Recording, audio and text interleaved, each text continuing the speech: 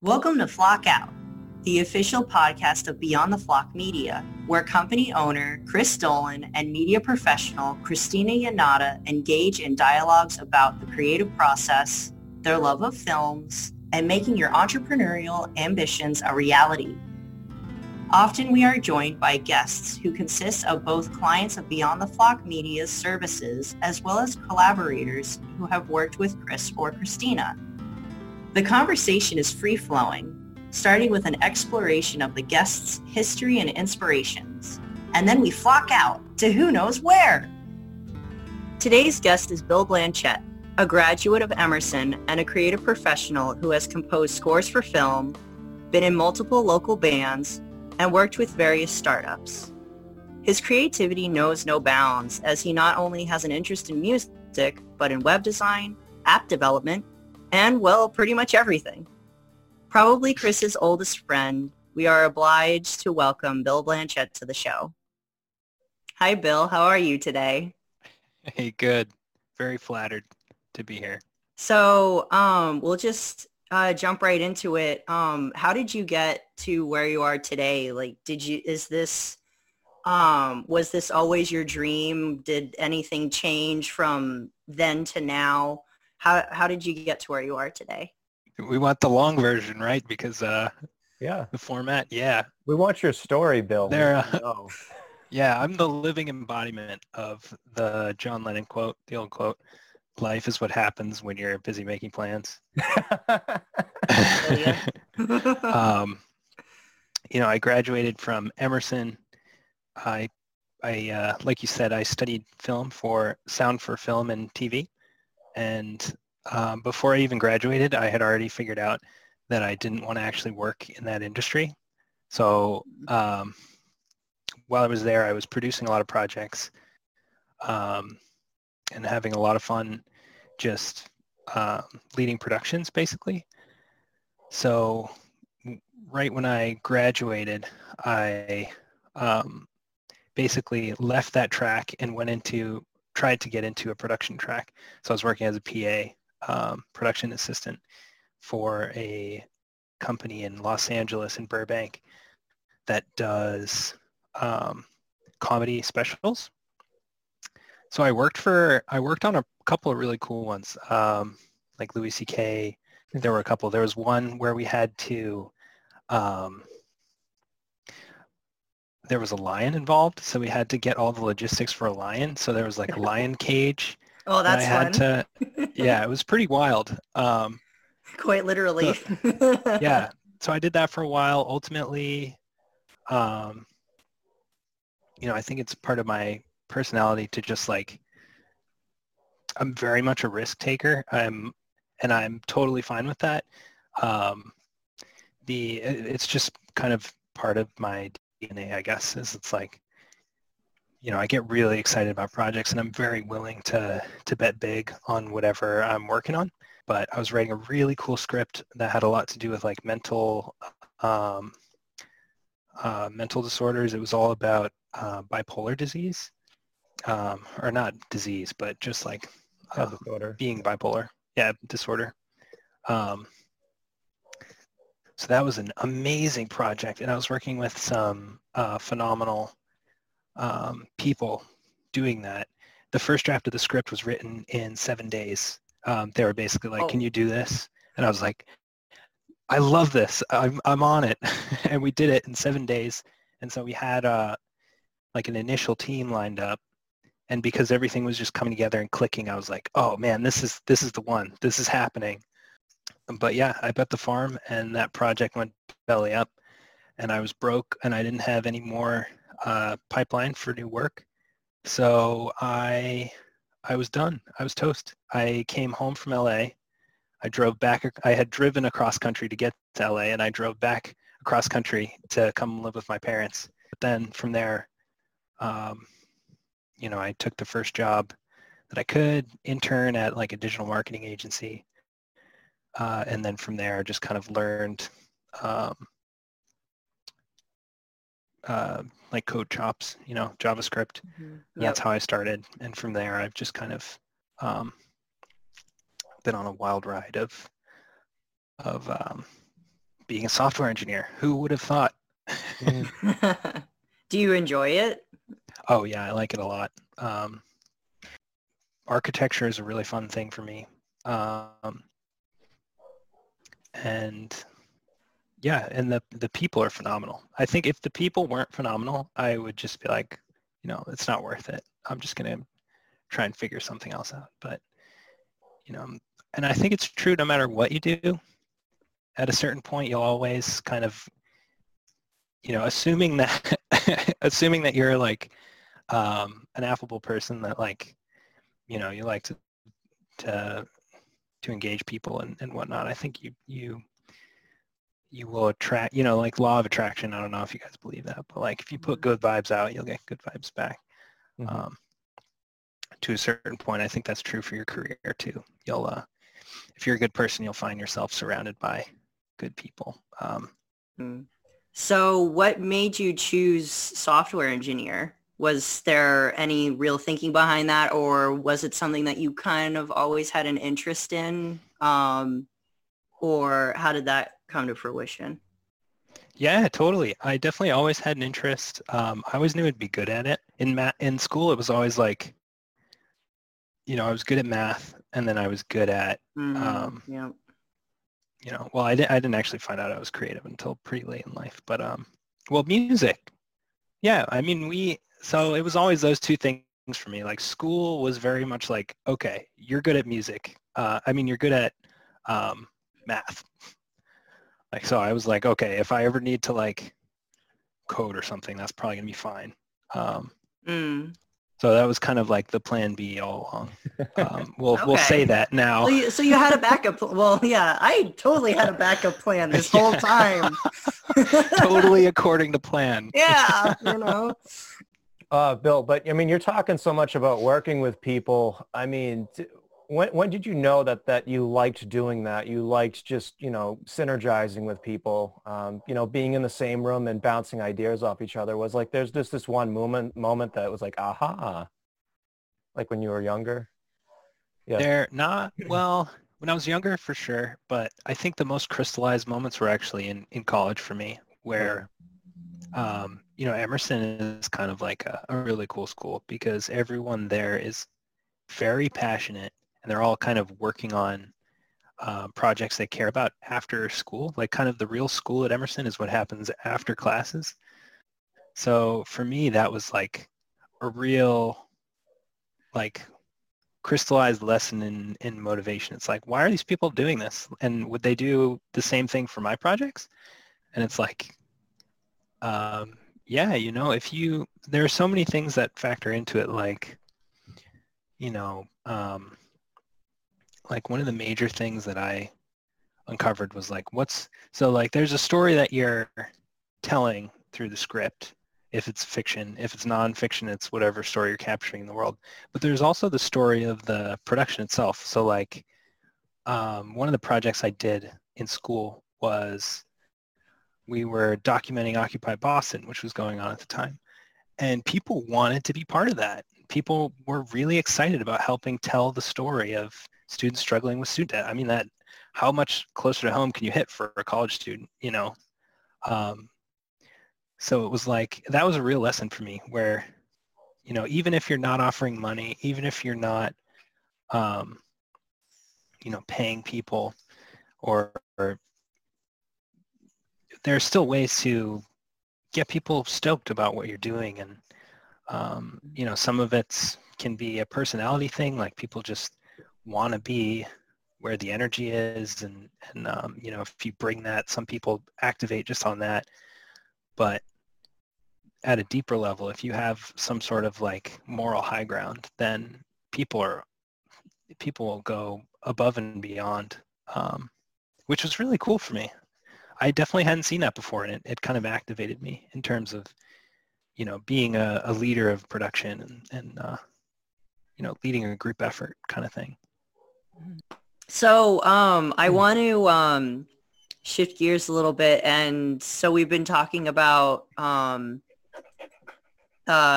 college, music. And so that shift to software engineer is a pretty big shift. I know that you mentioned that math was always, something that you were pretty good at, but how exactly did you get into software engineering? Because with your education from Emerson, that's more of, the creative side of things. So how did you get into that? Like, what did you take classes, or did you, learn it on your own? How did you go about doing that? So I was basically just hunting for a new job. And the first thing that came up was an internship at a digital marketing agency that had a good chance of turning over into a job. So I was like, okay, cool, great. I'm pretty good with all the creative software. I can figure things out. Great. So I'll do that. And I worked as on the account management team there, which is basically like the bridge between clients and the marketing agency. It was kind of easy in the beginning because it was really small tickets. But I would go and bug the crap out of the developers and be like, hey, I wrote this thing. What's wrong with it? Basically just ask them to tear it apart. Yeah. And so I had the access to the developers to tell me what I was doing poorly. And I had the kind of the stream of small project type things that I could work on through this client.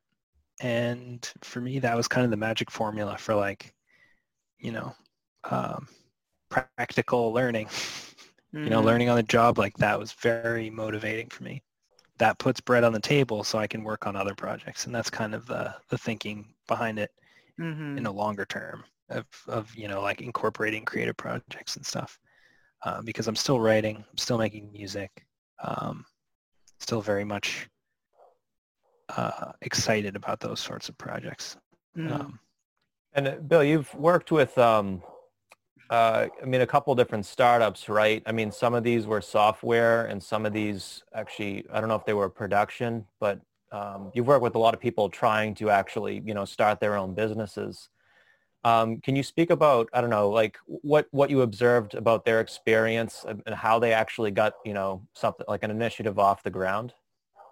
Yeah, totally. I've done a couple startups. So for me, when I was in college, I ran like a little video outlet, and it just kind of was born from an opportunity where somebody approached me and they were like, hey, I have a company that needs video. We do these video games and we need to try and sell the video games. So I was like, sick. That sounds like a lot of fun. Let's try and do that. So we did these documentary little snippets about the staff and what they were trying to accomplish and the stories of their games and stuff, and put those on YouTube. And that was awesome. I didn't know anything about business at the time or how to go about anything like that. So I was like, great, I have a client. I'll put all this stuff together. We'll do this. And I brought in somebody to partner with me who was a cameraman and stuff. And then I took care of the logistics and kind of managing the stuff and all that stuff. And so we basically just were like, oh yeah, we'll split it 50-50. And it was great. And we did it, and then it was over. And that's not how you run a business. You need a pipeline of new work, and you need kind of an engine to kind of keep the wheels on the car. What have you noticed about companies, I guess, doing that, keeping the pipeline going? Are they going beyond just using social media? Because I know social media is a big component to that these days, but what do you see companies doing to try to, get people in the door? Oh, totally. Yeah. So there's, it's one way to think about it is there's marketing and then there's sales. Historically, marketing is about kind of bringing people in. And if we want to get really businessy, we can talk about the funnel. There's a sales funnel. You see? Oh, no, we're not going to talk like that. But the so you can, marketing is kind of about yeah. No, marketing is making it known, whatever you do, whoever you are, like educating people that you're there and you're providing a service. And then sales is about closing. It's like, we've identified this person who needs your help. Now go convince them to sign on the dotted line. So there's a lot of like new age thinking around how marketing can cooperate with sales that I'm learning firsthand in startups, which is really cool. Yeah, sales is important, and you can't have a business if it's not making money. If it's not making money, it's not a business. And by making money, I mean like it doesn't have to be uber profitable. It just has to, it has to support you. If you're going to rely on it, then it has to support you. Fast forwarding to today, what are you working on like now, Bill? Like what's in the pipeline and the Bill train now? The Bill train. Yeah, so I've been working on a book, a really cool book. The hype pitch is it's Harry Potter in space. Oh wow! Taking down a evil drug lord. So that's like plenty of zing, right? I've been working on that. Not the last story I heard you were writing. Oh, it is that one. So it's basically about a kid. Oh, it is. Okay. Yeah, whose world kind of falls apart. He lives in this kind of futuristic world on another planet with magic, and he has to kind of find his way and figure out where he belongs in the world after his world falls apart. Wow. Period.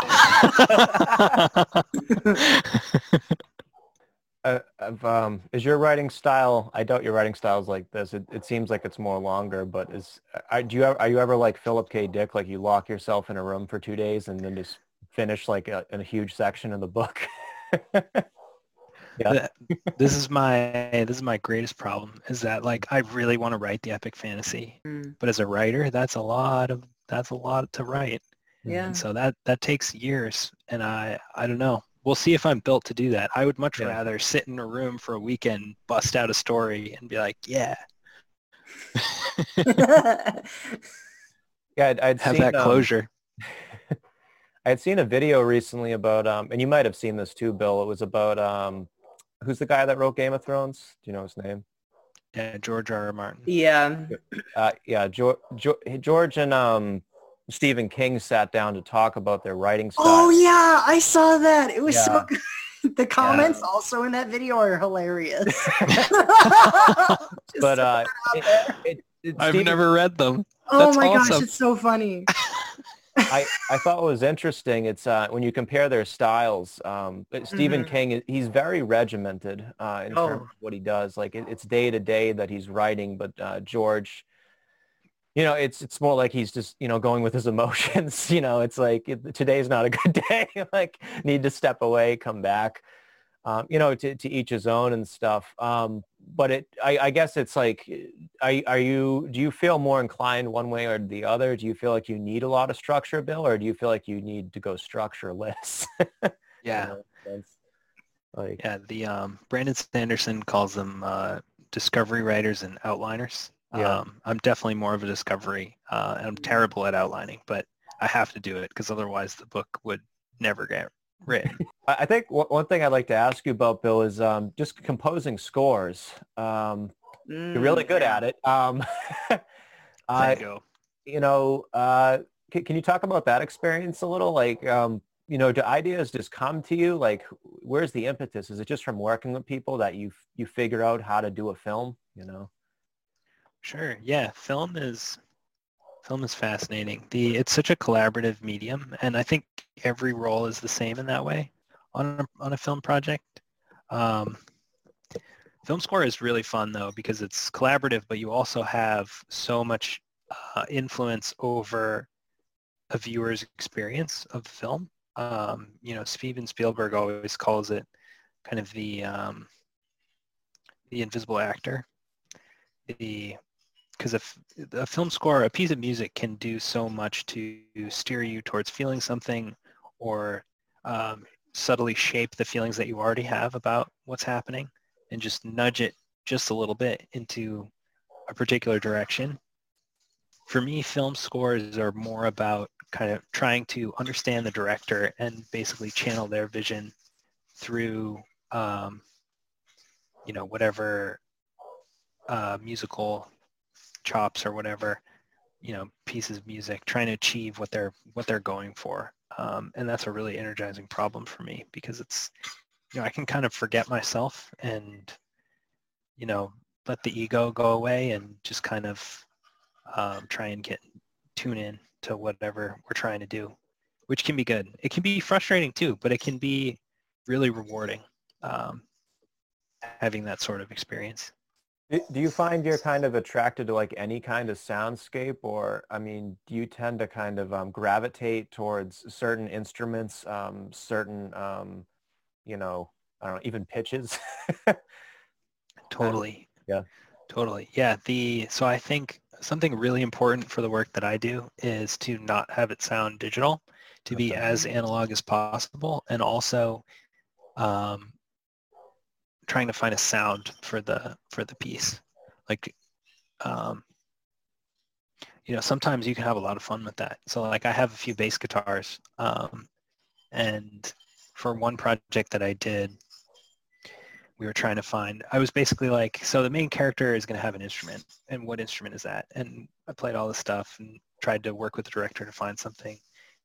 And after talking about her personality and the favorite music that she would like and all that kind of like nonsense stuff, ultimately super fluffy, but ultimately really helpful and just kind of crystallizing everything. But it was a bass guitar. And so like, and she's kind of like an edgy gothic figure who, has a lot of family issues and potentially some mental health issues.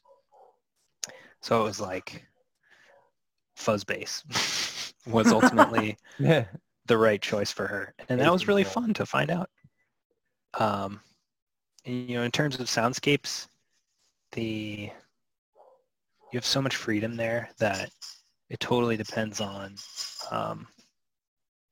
it's almost helpful to just think about the ingredients to the whole thing, like what sounds are appropriate for this project. That's oftentimes the hardest part because in doing that, you're setting the baseline for the whole feeling of the movie, and you're setting,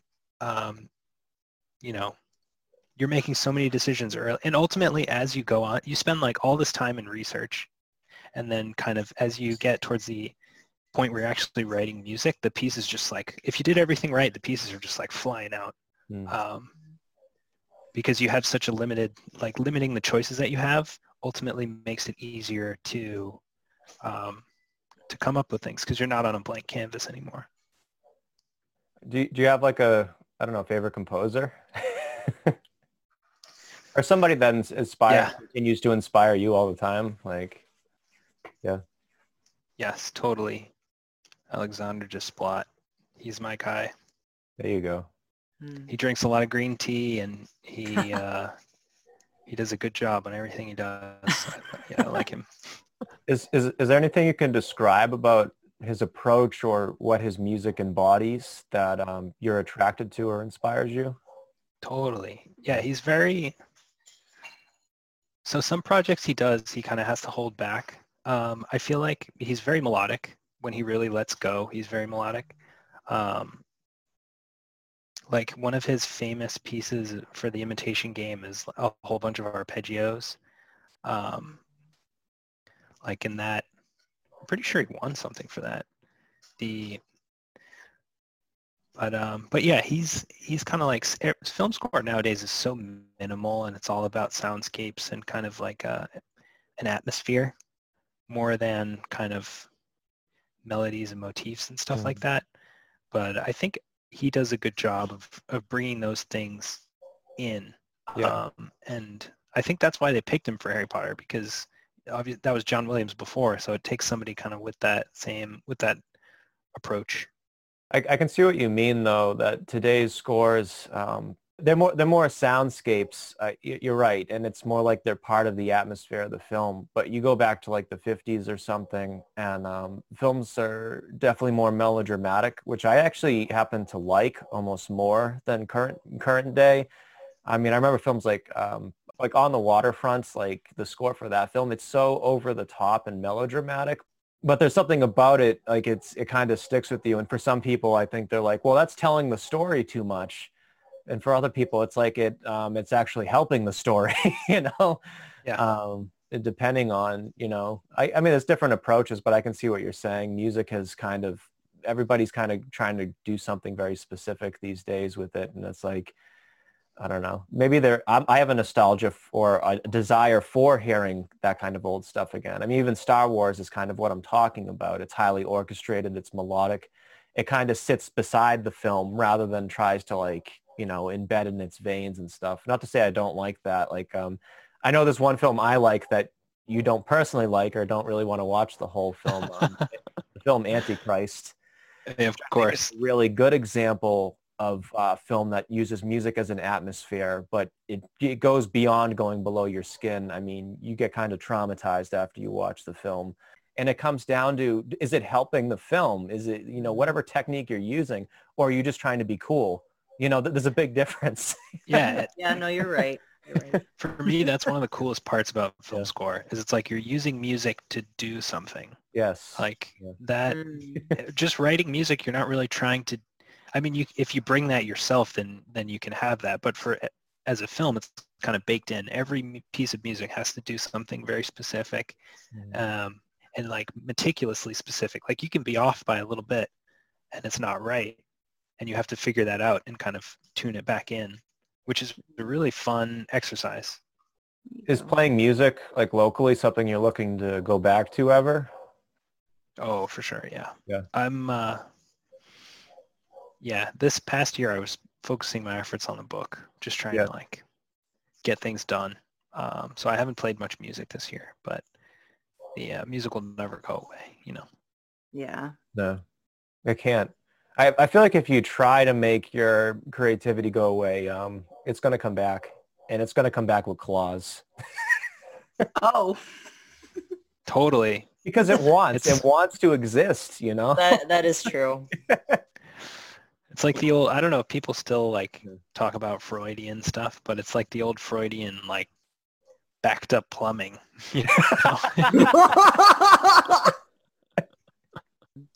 I guess something we can ask, because it was only released, pretty recently, within the last 2 weeks. Bloom. I don't know if you want to talk about working on that project. No, that was a fun project.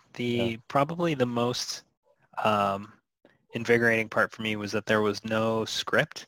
Yeah. So there was a lot of opportunity to kind of steer the direction of the story. Mm-hmm. I was able to collaborate as a storyteller and be like, I think if we did this with the music, then you could do XYZ with the visuals. Because there was almost like you had all these scenes and all these moments, and you had all the rough outline of a story. And so from there, we basically tightened up around. So there was a really cool piece of music that we did for this, where it kind of stemmed out of a larger theme in the film that was expressed visually around clocks. So I was able to really, really take that and run with it, where there's a whole sequence of music that starts off with this guitar, a very rhythmic guitar piece, and then the visuals introduce this clock, and for a while there's a ticking of the clock. And so I was able to take that, and obviously this isn't isn't something I invented. People have done this before, but take that and incorporate it into the music. So, and I did it in a way where you kind of skip a beat, so that was cool. It was a little bit of a pop, which was fun.